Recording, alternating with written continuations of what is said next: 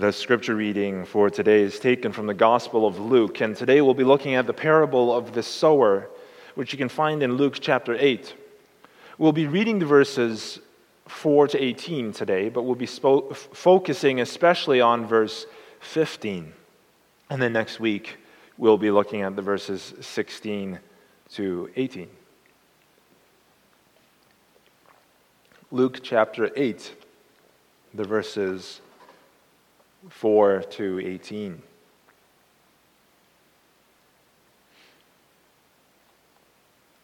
Our Lord Jesus Christ has just begun this new phase in his work in which he heads out as a traveling pastor, as an itinerant preacher. And he no longer has a home base, but he's been preaching from one side of the countryside to the other in the region of Galilee. And we have here an example of the message that he is preaching. And when a great multitude had gathered, and they had come to him from every city, he spoke by a parable. A sower went out to sow his seed, and as he sowed, some fell by the wayside, and it was trampled down, and the birds of the air devoured it. Some fell on rock, and as soon as it sprang up, it withered away because it lacked moisture. And some fell among thorns, and the thorns sprang up with it and choked it. But others fell on good ground, sprang up, and yielded a crop 100-fold. When he had said these things, he cried, "He who has ears to hear, let him hear." Then his disciples asked him, saying, "What does this parable mean?" And he said, "To you it has been given to know the mysteries of the kingdom of God, but to the rest it is given in parables, that seeing they may not see, and hearing they may not understand. Now the parable is this: the seed is the word of God, and those by the wayside are the ones who hear. Then the devil comes and takes away the word out of their hearts, lest they should believe and be saved.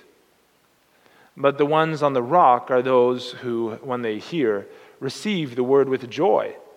And these have no root, who believe for a while and, in time of temptation, fall away. Now the ones that fell among the thorns are those who, when they have heard, go out and are choked with cares, riches, and pleasures of life, and bring no fruit to maturity. But the ones that fell on good ground are those who, having heard the word, with a noble and good heart, keep it and bear fruit with patience. No one, when he has lit a lamp, covers it with a vessel or puts it under a bed, but sets it on a lampstand, that those who enter may see the light. For nothing is secret that will not be revealed, nor is anything hidden that will not be known and come to light. Therefore, take heed how you hear, for whoever has, to him more will be given, and whoever does not have, even what he seems to have, will be taken from him." So the text that we'll be focusing on today is verse 15 there. But the ones that fell on good ground are those who, having heard the word with a noble and good heart, keep it and bear fruit with patience. So far, the word of God.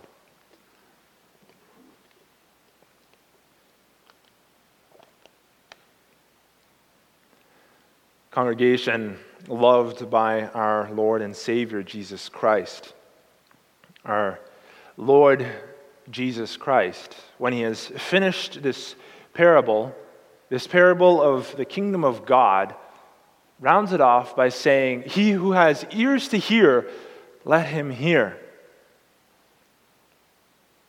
Our Lord emphasizes how important it is to pay close attention to his words. Obviously, he considered the content of his parable to be of great importance to his audience. Now, when we first hear this parable, it might seem a little bit strange to us in our modern day. You might think that it's a farmer who doesn't seem to be taking very good care as he is sowing his seed. As we look out today, or maybe not today, but as we look out in our modern day, in our modern era, out to the fields where the farmers sow during the summertime, we see these plows heading out, creating these very straight and beautiful furrows.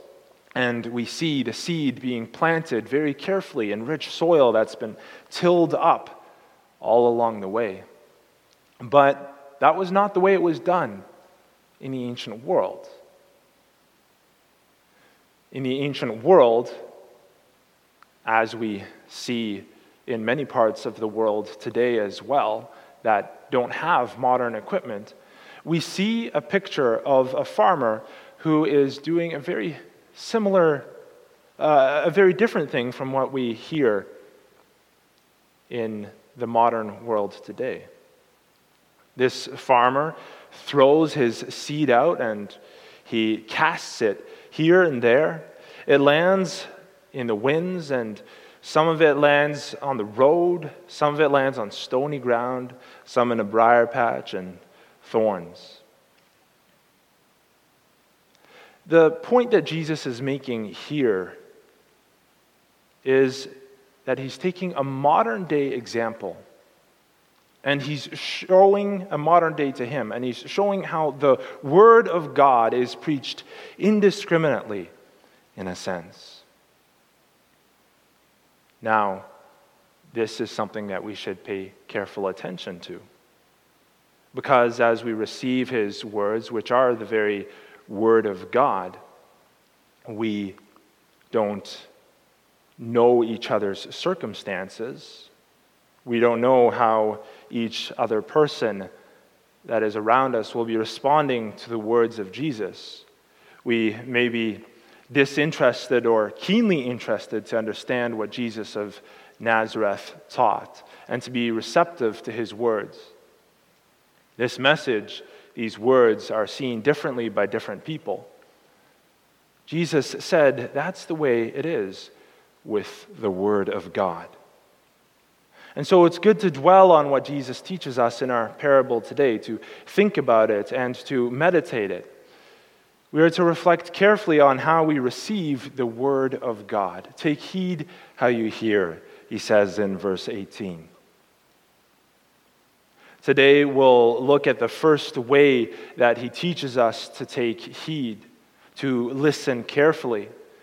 And that's in light of his parable with the soils that we find summed up in verse 15. And then next week we'll look at the second part, the reflection of the parable of the lamp. So what does this careful listening look like? Well, we find this in verse 15. But the ones that fell on the good ground are those who, having heard the word with a noble and good heart, keep it and bear fruit with patience. So we will look at this under the following theme and points. Take heed how you hear. We'll see, first of all, the examples of how not to listen. Second, listening with a good and noble heart. Third, keeping the word. And fourth, bearing fruit with patience.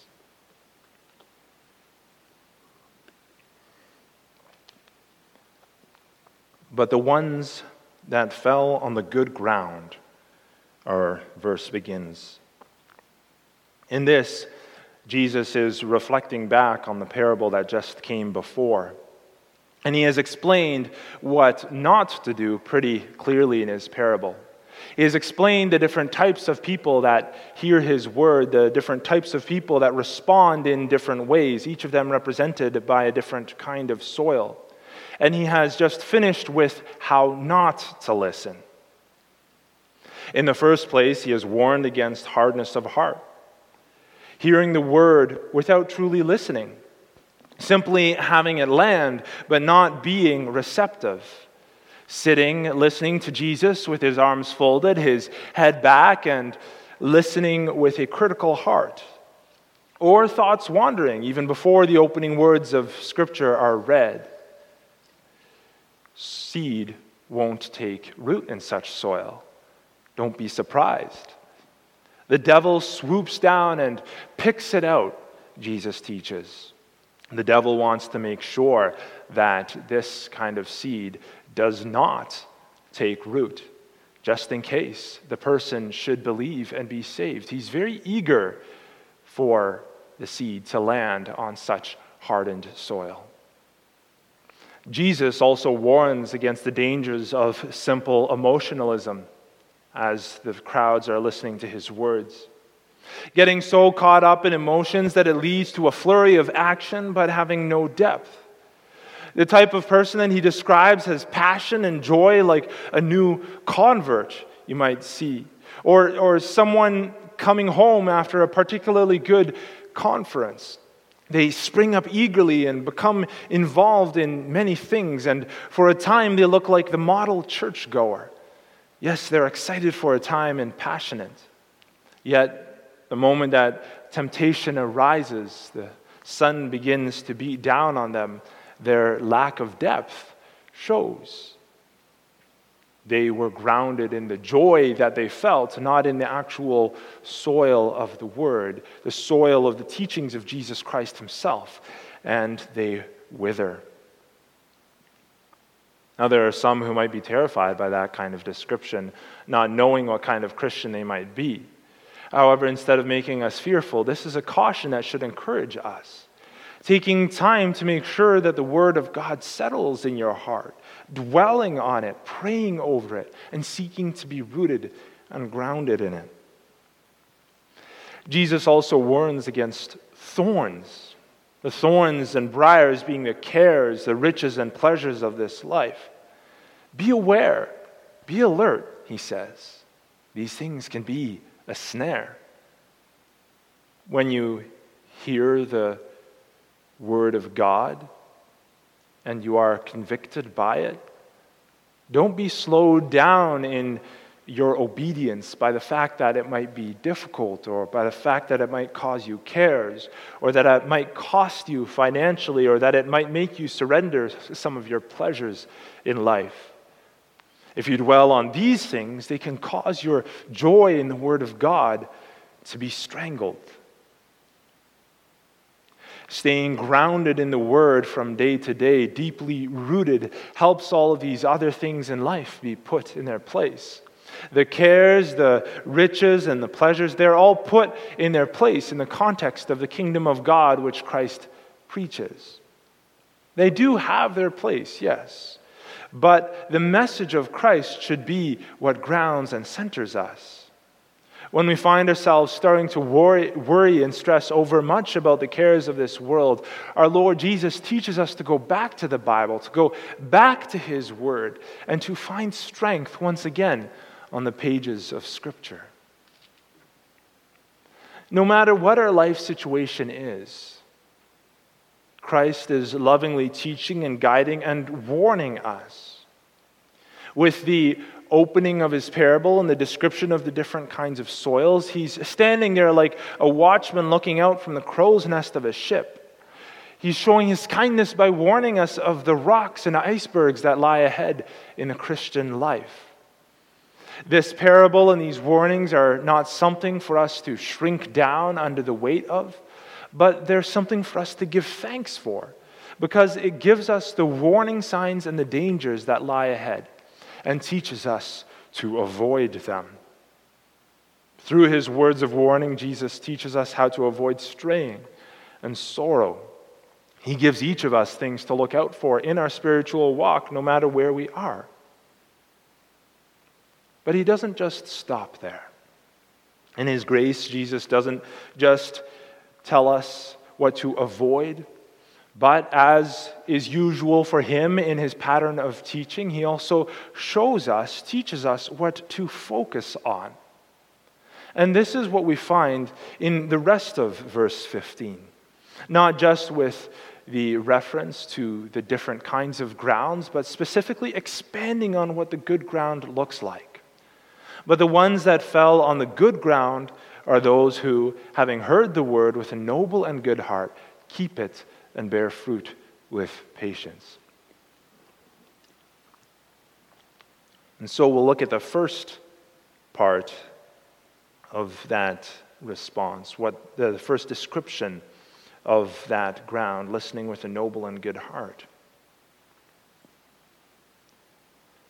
So key to hearing Jesus says, is not just listening without a critical or bored or hardened heart. Not just avoiding listening shallowly and being carried away by emotionalism alone. Not just avoiding letting the cares of the world overshadow what we listen to, challenging us, causing us to challenge God's word by saying, well, what about this? But what about that? And not digging deeper, but letting those questions choke us out. Jesus teaches us that the key to truly hearing the word of God is not just not listening negatively, but it's also seeking to listen positively. This is the good soil of his parable. And such a person, he says, listens with a good and noble heart. A good and noble heart. How on earth do you listen with a good and noble heart? Isn't a good and noble heart something you have and not something you do? Well, there's two things that we can see here. The first is the contrast that we find with the other descriptions of the heart in so many different places in Scripture, namely the divided heart. In Psalm 101, verse 2, we read a similar reference, a similar balance between this heart and a divided heart. Oh, I will behave wisely in a perfect way. Oh, when will you come to me? I will walk within my house with a perfect heart, the psalmist writes. Perfect, used in this verse, doesn't mean so much that the psalmist is perfect in the way that we understand this in English, as in without a flaw ever at any time. But rather it means complete and undivided. And you can see that in the verses that follow, the verses 3 and 4 of Psalm 101, his further description of what that looks like, having a heart with a single purpose. He says, I will set nothing wicked before my eyes. I hate the work of those who fall away. It shall not cling to me. A perverse heart shall depart from me. I will not know wickedness. The author of Psalm 101, David, confesses when he speaks of the needs to put aside a perverse or wrong heart. He has confessed this more often through the Psalms. You can also think of his most famous psalm when he was responding to his committing adultery with Bathsheba. And yet he speaks of his desire to put aside a perverse or wrong heart. Now, if you're listening with a noble and good heart, you are not listening as one who is weighing whether or not to obey. You are not listening with a divided heart. If you are putting aside a divided or hardened heart, you're listening because you want to be led in the way that you should go. You are responding as David does, saying, I will set nothing wicked before my eyes. I want to put all of this aside. I want to be led in the way that I should go. One who comes before God with a good and noble heart isn't weighing God's words, saying, should I listen to God? Should I obey God? I'm going to hold this on a scale and see what gives me more benefit. But it's rather one who comes before God saying, receiving God's words and saying, speak, Lord, I am listening. It's also seeking to have integrity in the second place. The idea is that you have a good and honest response to what Jesus is teaching. When Jesus speaks, you are saying, Lord, I desire my actions to follow, and you seek to bring this into the real world for yourself. Yet there is a problem here, isn't there? because by nature you and I don't have a perfectly noble and good heart. By nature we have a corrupt and evil heart. By nature our hearts are like the prophet Jeremiah said, Jeremiah 17 verse 9, the heart is deceitful above all things. Who can know it? And you don't need me to persuade you of this truth. You know it yourself. How often have you listened to God's word and made excuses for continuing to do what you do?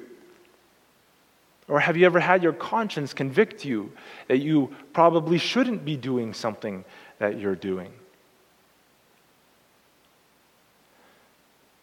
It's these moments that bring us to the realization, to the reminder that we need Jesus. This is why he teaches us that we need to come to him again and again. We need to come to him in repentance. We need to come for forgiveness. And then we need to come to him for direction in the right way to live as well. We want to learn from him as he teaches us the way that we should go. And we pray that he would work in us by his Spirit, giving us the desire to change as well. We need to come to Jesus to truly be able to listen with a good and noble heart. We have to confess before him, renew a right spirit within me. We need our Lord Jesus Christ for this. And this brings us to the second thing we need to consider today, keeping the word. Keeping the word, what does that look like? Well, it informs the way that we come with a noble and good heart.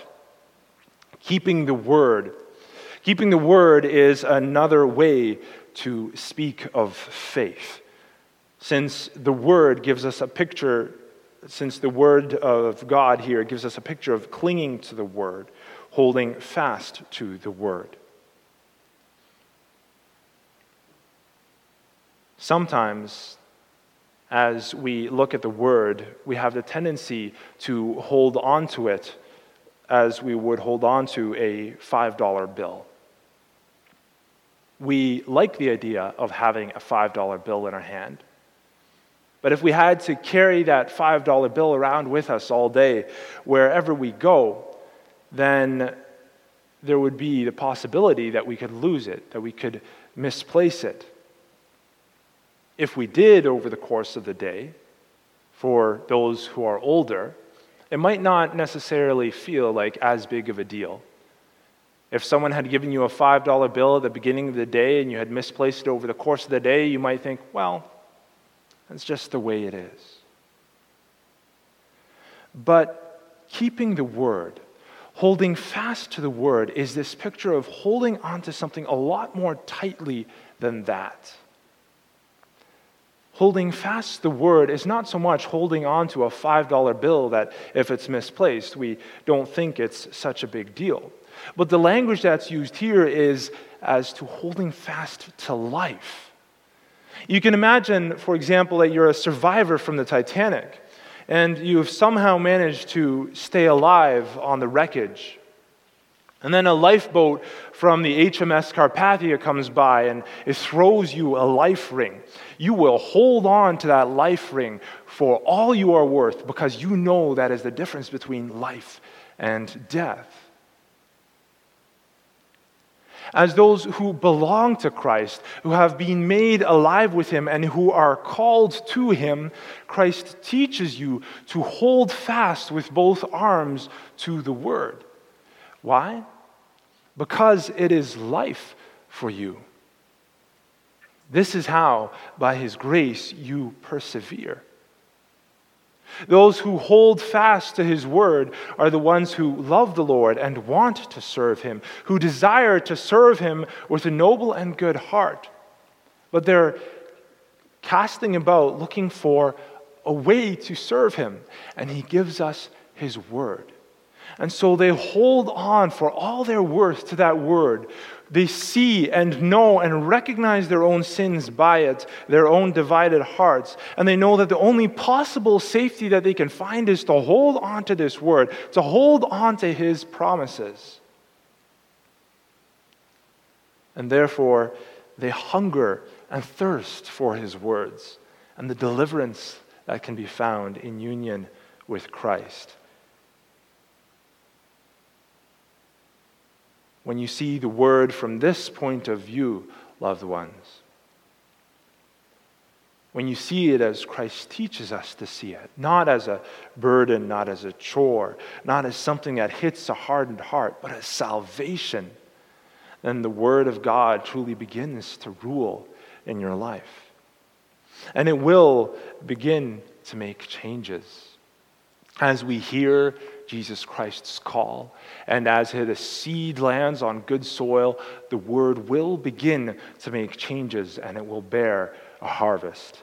And this brings us to the final point of our passage, bearing fruit with patience.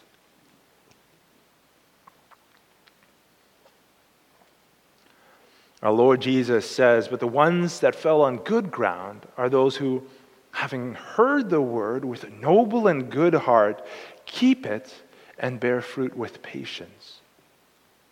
If you approach the word of God in this way, it will make changes. It will bear fruit. If you approach the word of God with seeking to approach it with a noble and good heart, seeking to keep it, to hold fast to it like it is life to you, it will bear fruit. The Lord Jesus promises this. But you'll notice that he doesn't promise instant change. This is where many of us, loved ones, run stuck. We want instant change in our lives, and we get frustrated when we don't see instant change in ourselves, in our spouses, in the people in our wards, or in our family members or friends.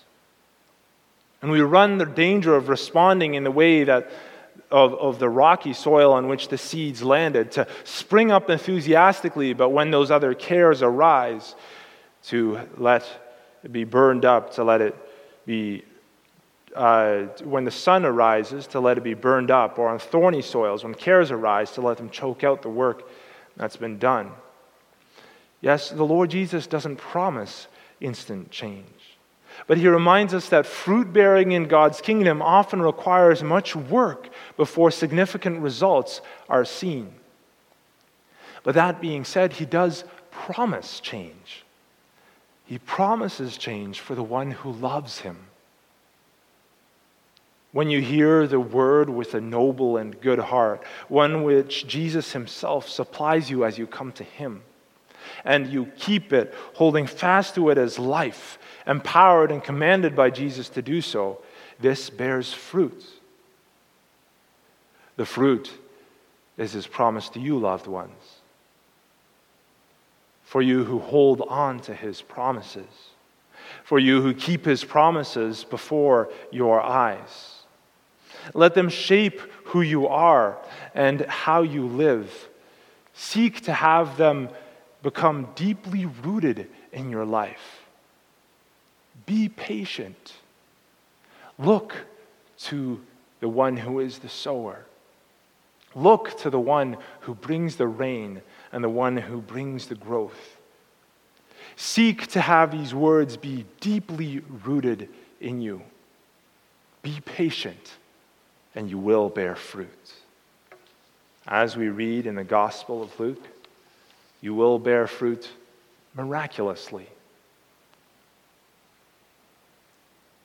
In the ancient world, you could expect maybe a 4-fold harvest, or maybe a 6-fold harvest. But here it speaks of a 100-fold harvest.